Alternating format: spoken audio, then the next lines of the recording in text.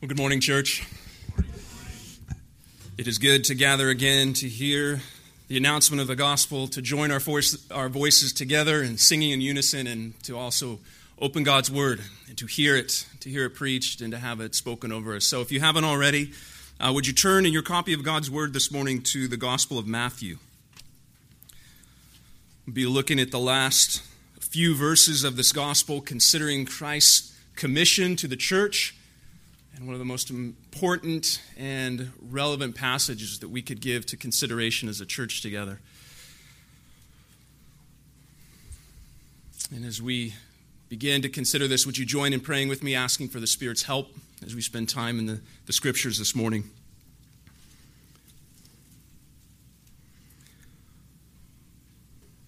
Our God and our Father, we look to you this morning, coming to you in the name of the great mediator, Jesus Christ the righteous. Lord, we rejoice to hear and to remind ourselves that he is the great shepherd of the sheep, that he is the overseer of our souls, that he is the firstborn from the dead, that he is the head of the body, his church. Lord, we rejoice to hear that he is prophet, priest, and king.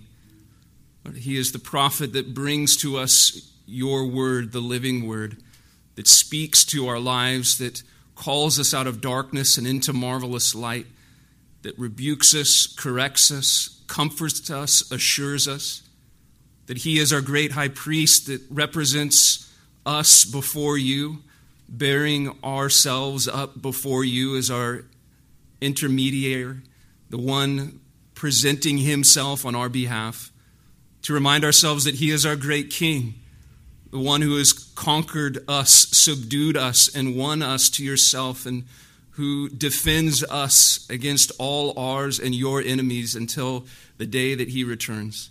Lord, it is to him that we look and him that we long to be glorified and recognized in our lives and in this church. And so we ask that you would help us by your word to see Christ as he is, to hear his word.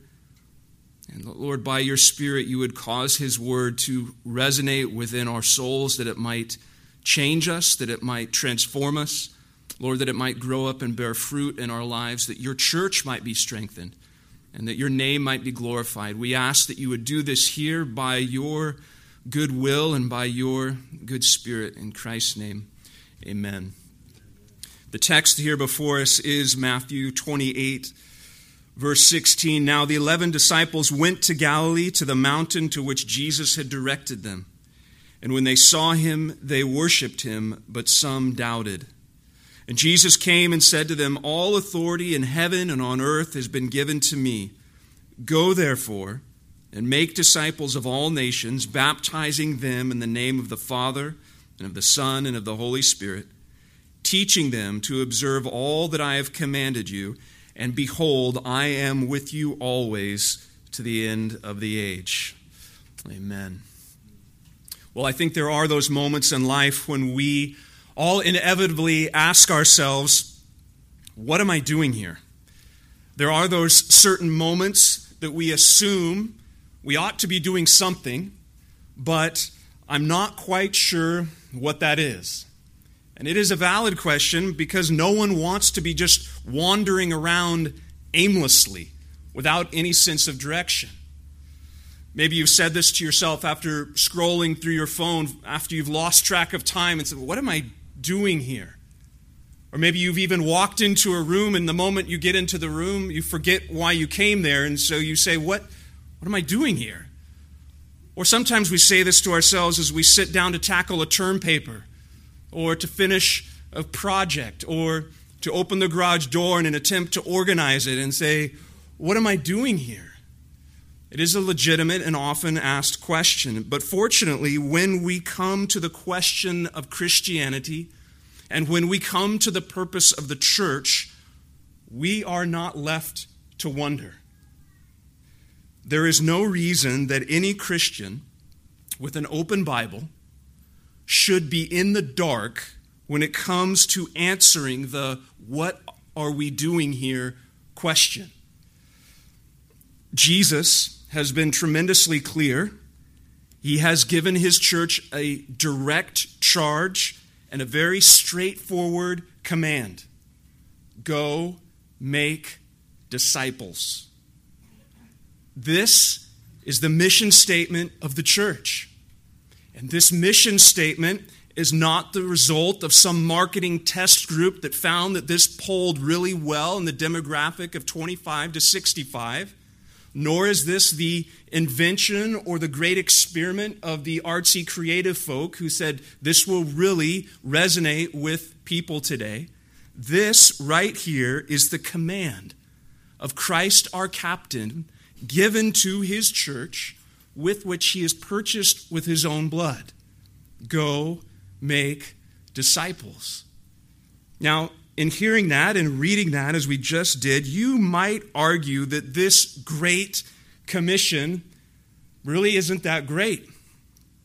Now, it certainly is in the sense of its scope, how broad it is, and its significance and what we're calling people to. But what Christ calls his church to, we must be honest, is quite ordinary.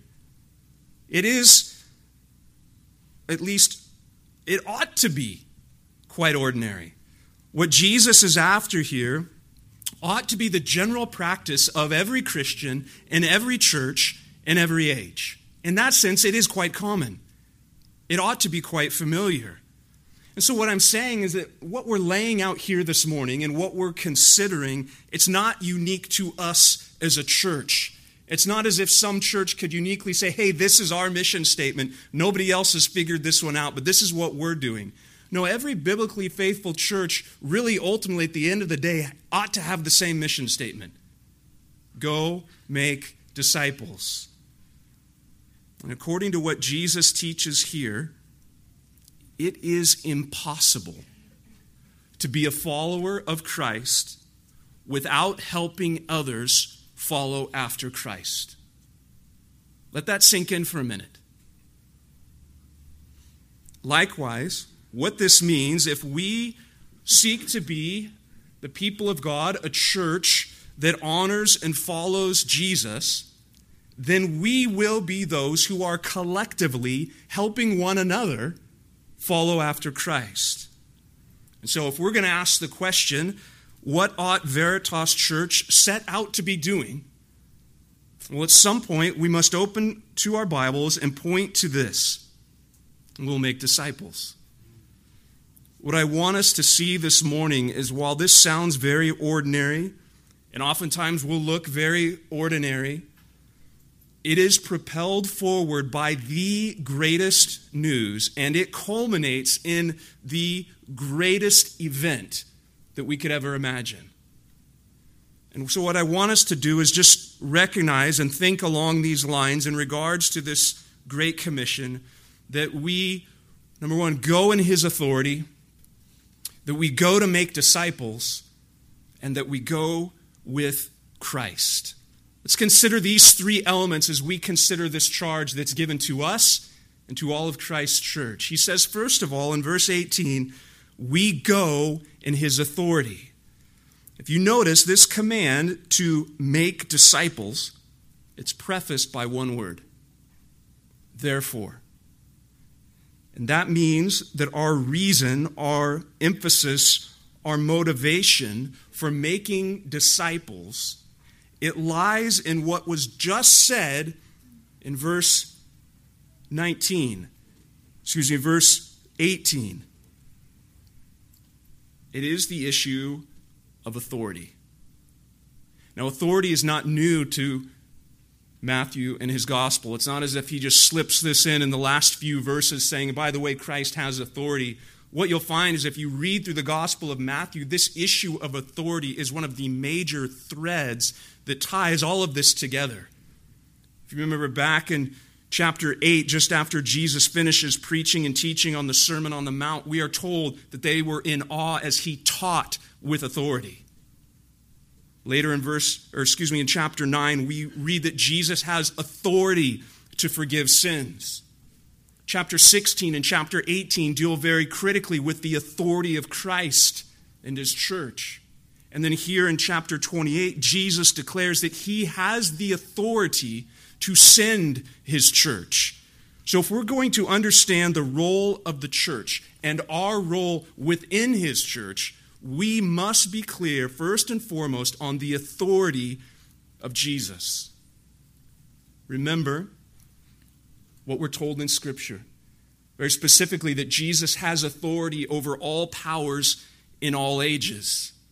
We remind ourselves of this in the opening chapter of Ephesians, when Paul says that he worked in Christ when he raised him from the dead and seated him at his right hand in the heavenly places, far above all rule and authority and power and dominion, and above every name that is named, not only in this age, but in the one to come. We also remind ourselves that as we look around at other human beings, other image bearers of God, that Christ also has authority over all people. That magnificent passage in Philippians 2, verse 8, and being found in human form, he humbled himself by becoming obedient to the point of death, even death on the cross. Therefore God has highly exalted him and bestowed on him the name that is above every name, so that at the name of Jesus every knee should bow in heaven and on earth and under the earth, and every tongue confess that Jesus Christ is Lord, to the glory of God the Father. Jesus Christ has authority over all powers, all principalities, over all time, and over every man, every woman, every image bearer of God. Christ is above. The authority of Christ is extremely relevant as we consider our charge to make disciples, because it helps us if we're going to answer one very pressing and relevant question, which is this: who gives us the right to make disciples? That is a question that is being raised with more and more frequency in the age and the culture that we live in. And it's a legitimate question. Don't dismiss it. Who gives you the right to assume that you can make disciples of every nation? Have you thought about this before? The issue of Christ's authority is so central and so important if we are going to answer that question well. Keep in mind a couple of things. You and I know that we live in a culture that is increasingly saying, not just keep your beliefs to yourself, not even just your Christianity can be private but not public. It seems that we are entering a season and a culture and a day and an age to where the very fact that you would hold to such a belief puts you in great suspect. So who would give you the right to say that you could impose your beliefs on other people? Well, we must be clear on this issue of authority. A couple of things to hold in our hands and keep in mind.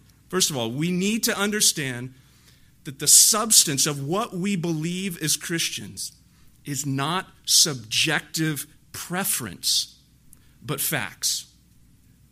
Christ died or he didn't. Christ rose from the grave or he did not. He ascended or he did not. These facts are not just ours, like this is my truth that I'm going to share with you, in the sense that they are some subjective thing or just some personal experience that have happened to us. We call others to repent and to believe, to follow after Jesus, precisely because of who God is and what he has done, what he's accomplished, and what he's commanded. In that sense, it's not just a preference. Like I like chocolate, maybe you like vanilla. I'm going to tell you why chocolate is better. That's not the category of discussion that we're having, because it's not subjective preference. And thirdly, this means then that preaching and evangelism and our discipleship, we're not imposing anything because we can't. That is the job of the Holy Spirit. What we are doing is we are declaring, we're announcing, we are proclaiming. So then, disciples of Christ, we could say, are sent as ambassadors, as representatives of the King, because it's in his name that we speak. It's his authority that we announce. It's because of his victory that we command and declare all men everywhere must repent. It is because of Christ's authority that we go, that we make disciples. And what I'm getting at is that if we do not begin with the authority of Christ, what will happen is eventually we will veer off into these dangerous shoals of pragmatism or emotionalism or just pluralism.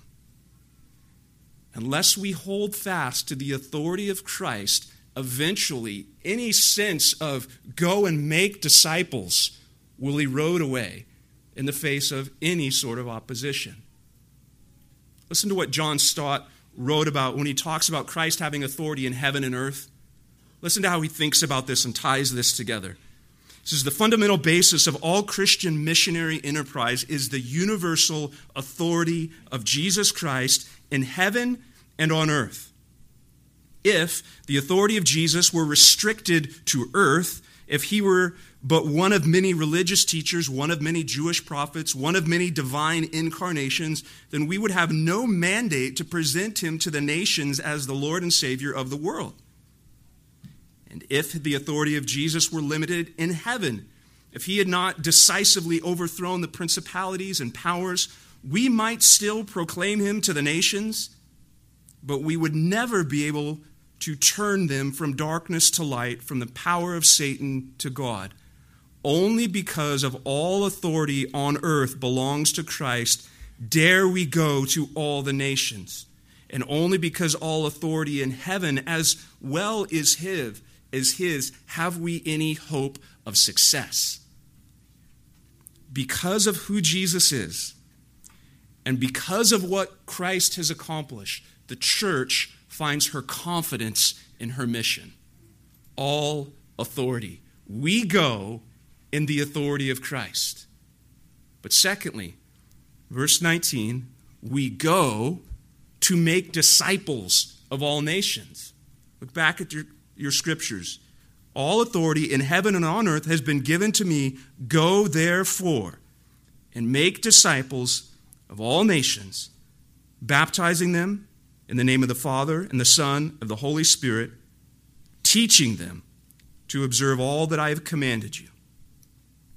Now, as you hear those words, perhaps you hear an echo of another passage within Scripture, a very foundational and central passage to the redemptive arc of God's plan of salvation. Perhaps you hear the echo of Genesis 12:3.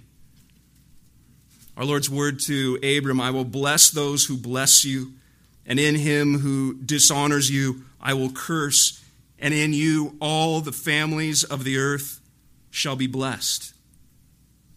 Here in Christ's commission to his church, we see another example of God's unending faithfulness to his own promise.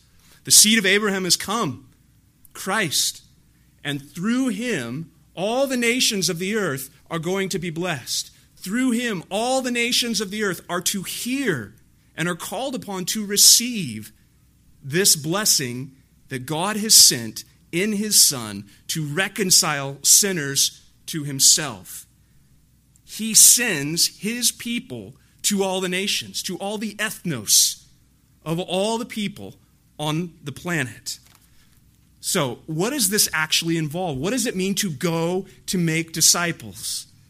Well, certainly, as we hear Christ's words in verses 19 through 20, the twin foundations of baptism and teaching are going to be involved in this making of disciples. In one sense, you could say that baptism and teaching will characterize true discipleship. Where disciples are being made, you will find baptism and teaching the commands of Christ. Why? Well, because baptism is just the delineation of who is a follower of Christ.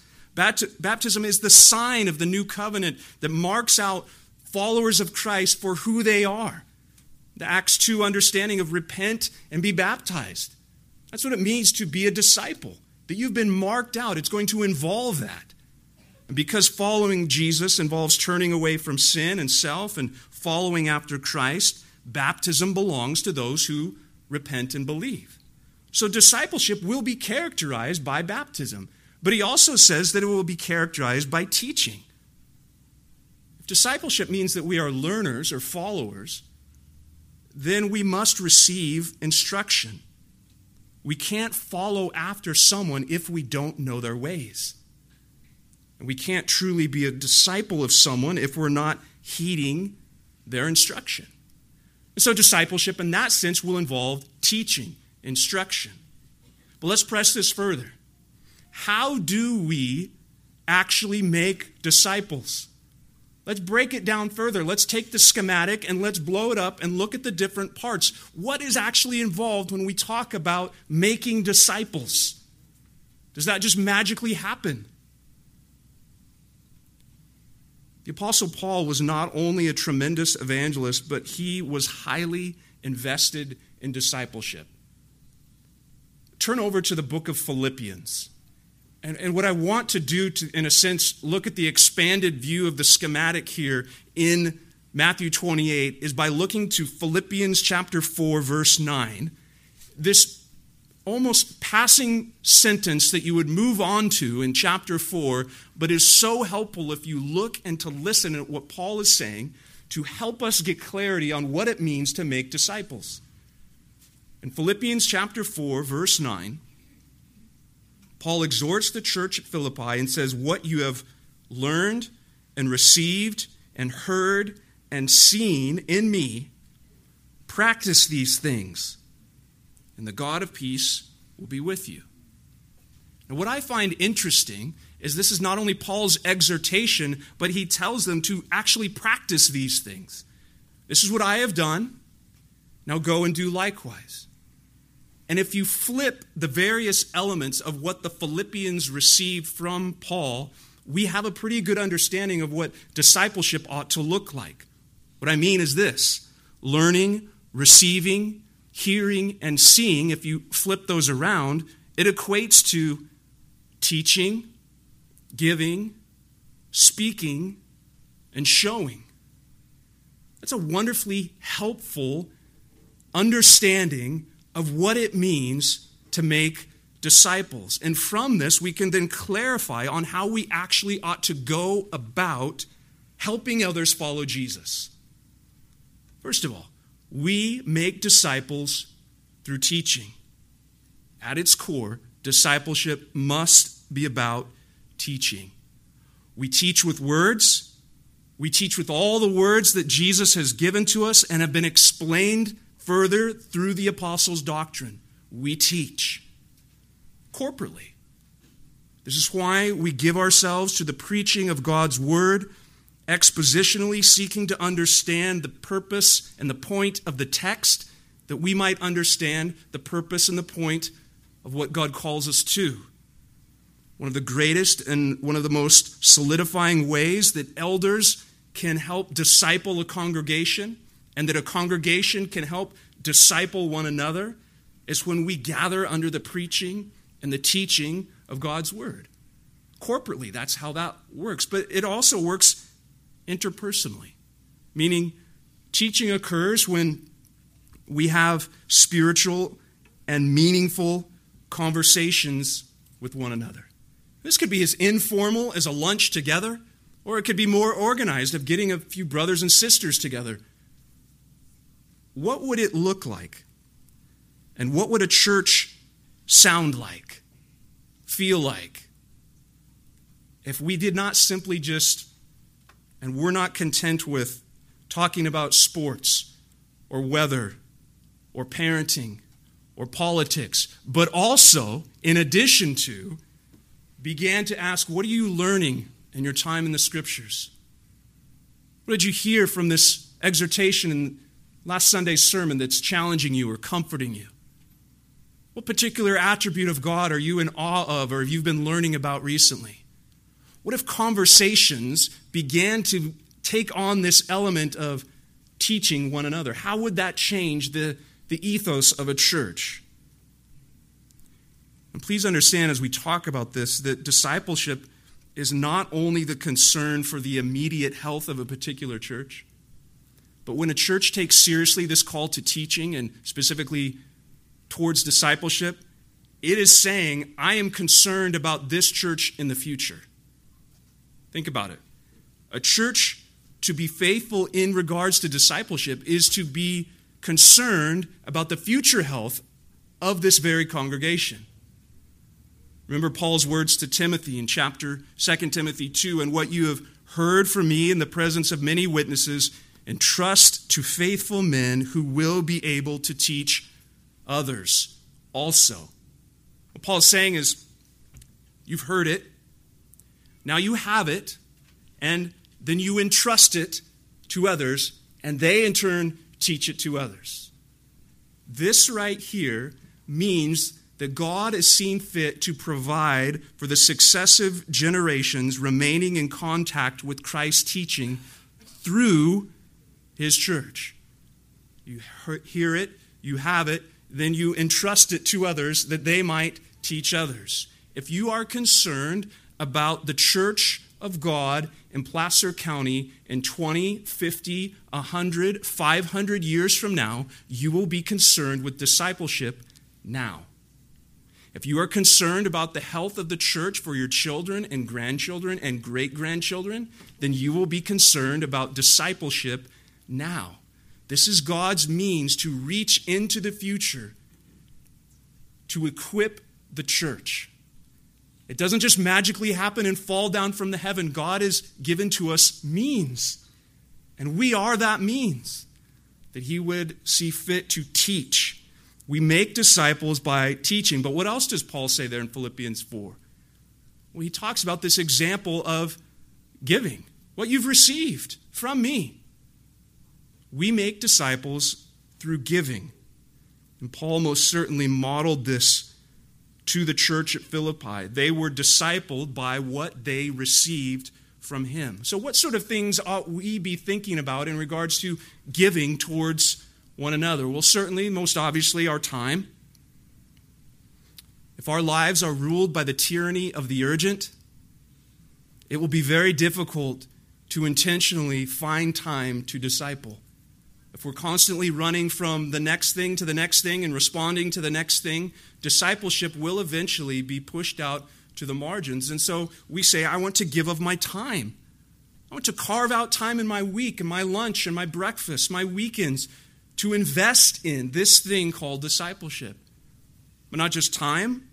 We would think then about our resources. Buying lunch, preparing food, giving away good books is all going to be involved in this investment of giving that others might be enriched as we think about making disciples. Stinginess and discipleship do not play well together. One will eventually win, but they cannot coexist. Paul says, what you have heard and received from me. And this would, of course, be driving towards this word that we call hospitality. Seeking to open our homes, open our calendars, invite others into our lives, whatever your home and your life might look like. And it doesn't have to be a grand table spread with the most beautiful runner, with the most glorious feast. It is the act of receiving someone to yourself, whatever that might look like in your particular stage of life. And hospitality becomes a critical part to biblical discipleship because it's pretty hard to serve one another at arm's length. Some of you have probably read Rosaria Butterfield's book, The Gospel Comes with a House Key, which is a tremendously helpful insight into what radically ordinary hospitality looks like. Her whole premise of the book is really this, like if we're going to take Matthew 28 seriously to go make disciples of all nations, then hospitality has to be on our radar. For her, this is the way she puts it. If within our gospel, we are calling others to leave worldly community and their old ways and to follow after Jesus, The gospel must come with a house key, meaning we must invite them into a whole nother community, which we know is a better community and a lasting community and a genuine community. But nonetheless, do not think that the world around us outside of the church does not have some form of relationship that they depend upon. And if we're calling them to say, leave and come, we must be those who are saying, come and be welcome. Come to my space. Come to what I can provide you. Come to how I can serve you. Come and listen. The gospel must come with a house key in that sense. So that means that in order for a church to be marked out by a culture of discipleship, there must be this willingness amongst us to give of ourselves for the good of the other. We make disciples by teaching. We make disciples by giving. But interestingly, Paul clarifies this and he says we also make disciples by speaking. For a culture of discipleship to take root, you and I must think that it is good and that it is normal to be speaking in to one another's lives. Remember the exhortation in Ephesians 4. Rather, speaking the truth in love, we are to grow up in every way into Him who is the head, into Christ. That's given to the church.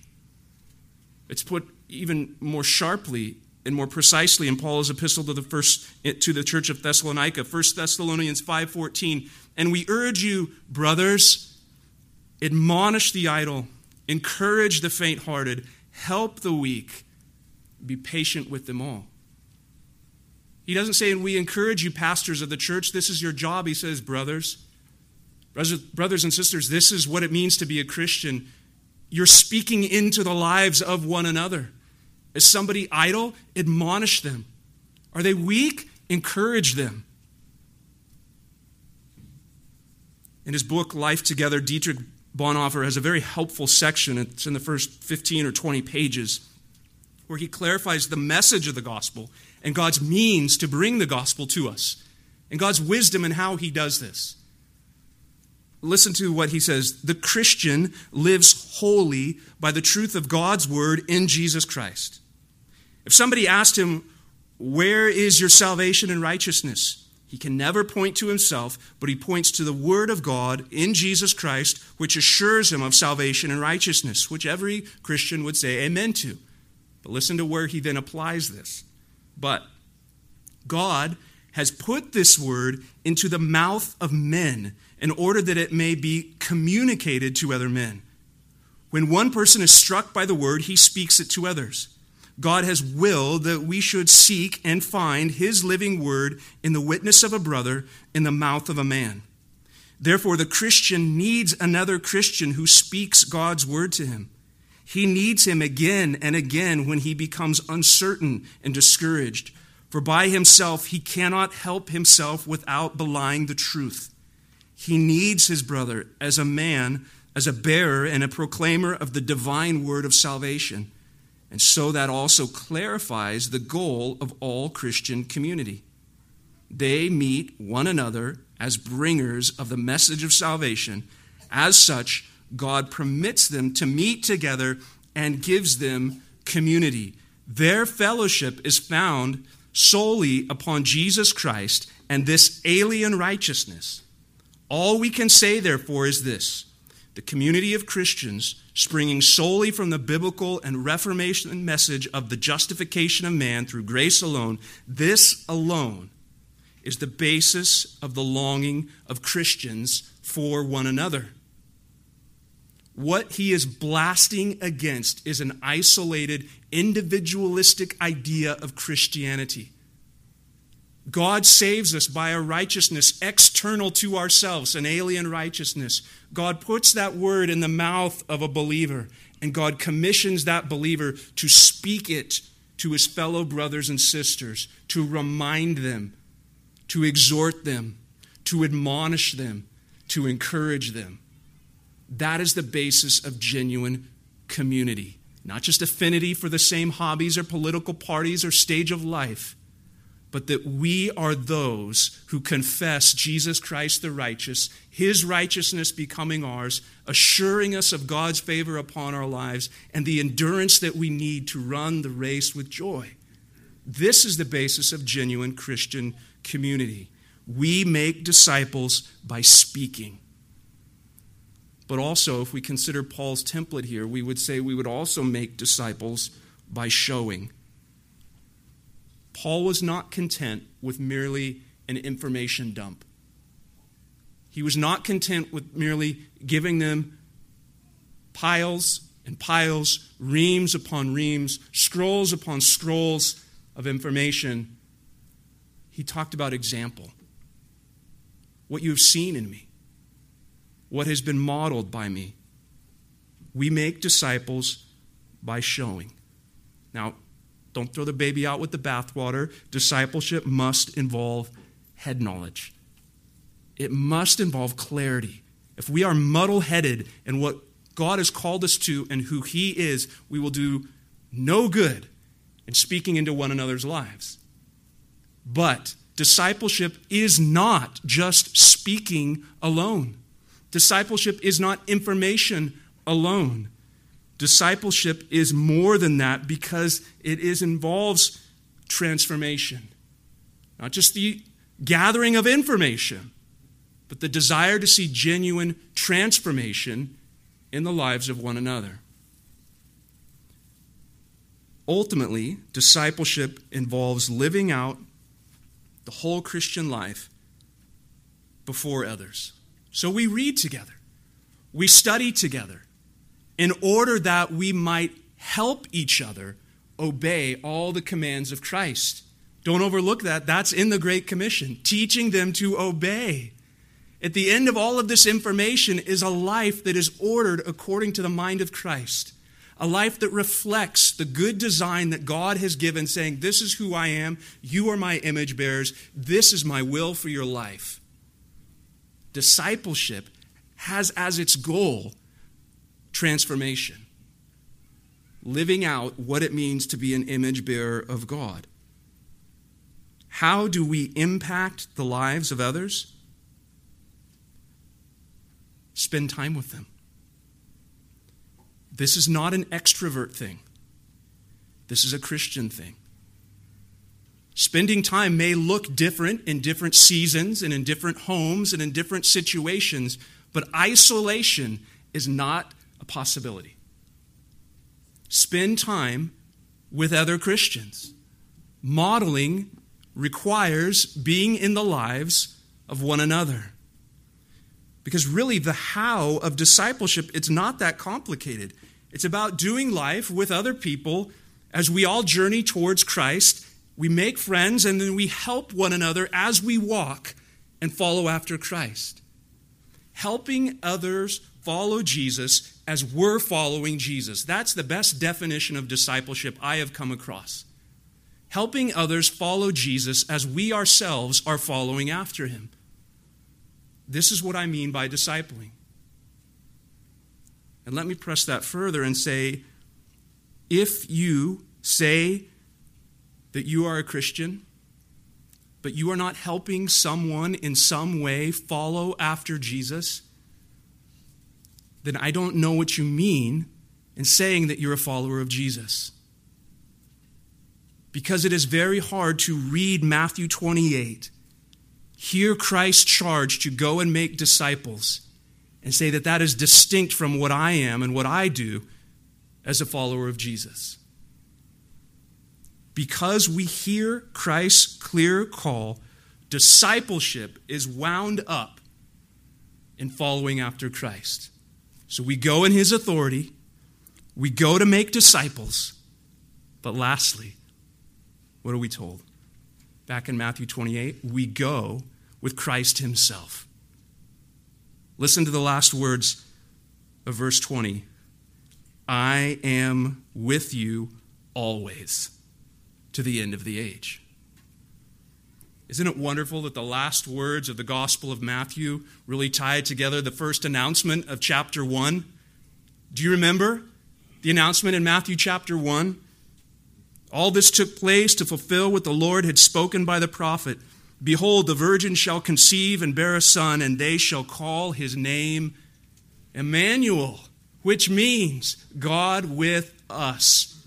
The announcement of the Redeemer come into the world with the great title of Emmanuel. And what are Christ's words before his ascension here in Matthew 28? I'm Emmanuel. I am with you always till the end of the age. Literally, you could say, I am with you all of the days until the last day. This is not just a promise that Christ will be there on the distant horizon cheering us on, like, you can go, I'll be waiting for you, come on. He is saying, no, I'll be with you. And all of this that I'm calling my church to, I will be with you, not just in the future, but each day as we live, he goes with us. Now, church, this is such great news and such a wonderful encouragement to us in our ordinary lives that we go with Christ. He's not distant, patiently waiting for us. We're united to him now, and he goes with us in this very charge that he gives to us. The disciples were not going to be left to serve God as well as they could based upon what they learned from Jesus' teaching. Like, here's a field manual. I think I've trained you well. Now, good luck, boys, storming the castle. I'll see you on the other side. He gives this great charge, this great commission, and says, let's go. I'm with you to the end of the days, to the end of the age. When you pass through the waters, I'll be with you. And through the rivers, they shall not overwhelm you. When you walk through the fire, you shall not be burned, and the flames shall not consume you. For I am Yahweh, your God, the Holy One of Israel, your Savior. The same risen Christ said, I will be with you, church. So in a very real sense, the Great Commission is great because of the great companion that we have to walk with as we fulfill Christ's commands. What more do we need if we hear at the end of all of this, I will be with you. I will go forward.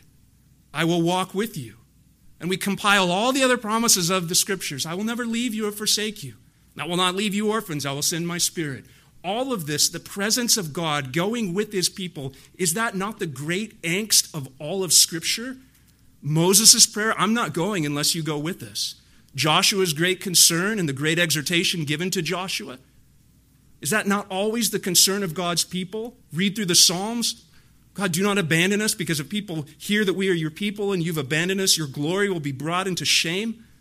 If you do not go with us, and hear what does Christ emphasize again? I will be with you to the end of the age. What we must see then in tying all of this together is that the Bible does not present discipleship as an option. It's not an optional subset of some form of Christianity. If you have breath in your lungs, if you have blood pumping through your veins, you are a disciple. To be a human is to be a disciple. Go back to the garden.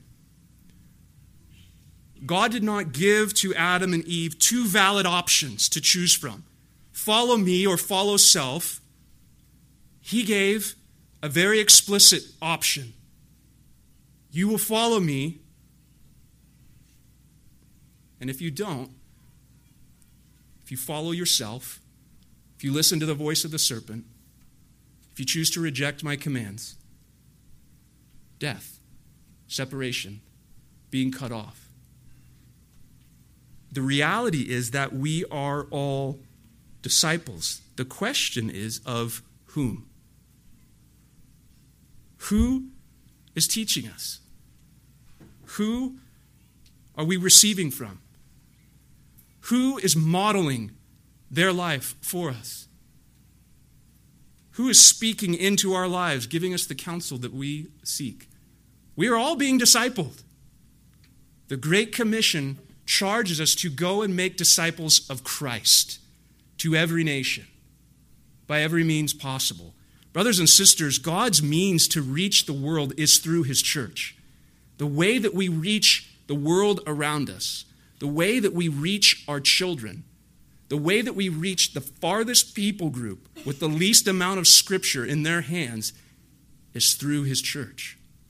Discipleship is the means for evangelism, for church strengthening, church planting, and all that Christ calls us to as his people.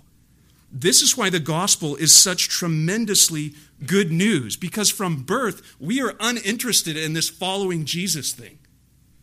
From birth, we are uninterested. We're actually opposed to following after Christ. We are dead in sin. We're lovers of pleasure rather than lovers of God, and we are blindly and gladly following the prince of the power of this air. But God, rich in mercy, pursues sinners, and he graciously makes sinners alive unto himself, reanimating them to be the image bearers that he intends them to be, to reflect the image and to hear and to receive and to obey as he intends. Christ has come to liberate us from the bondage of Satan, from the guilt of sin, and from the ruin of its corruption. In Christ, it stands this great promise of new life, the promise of new habits, the promise of new desires, to be a legitimate new creation.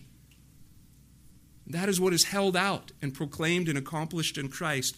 All of this is true because of the fact that Christ has dealt with the deepest issue that plagues us all, our sin and the corruption of our sin.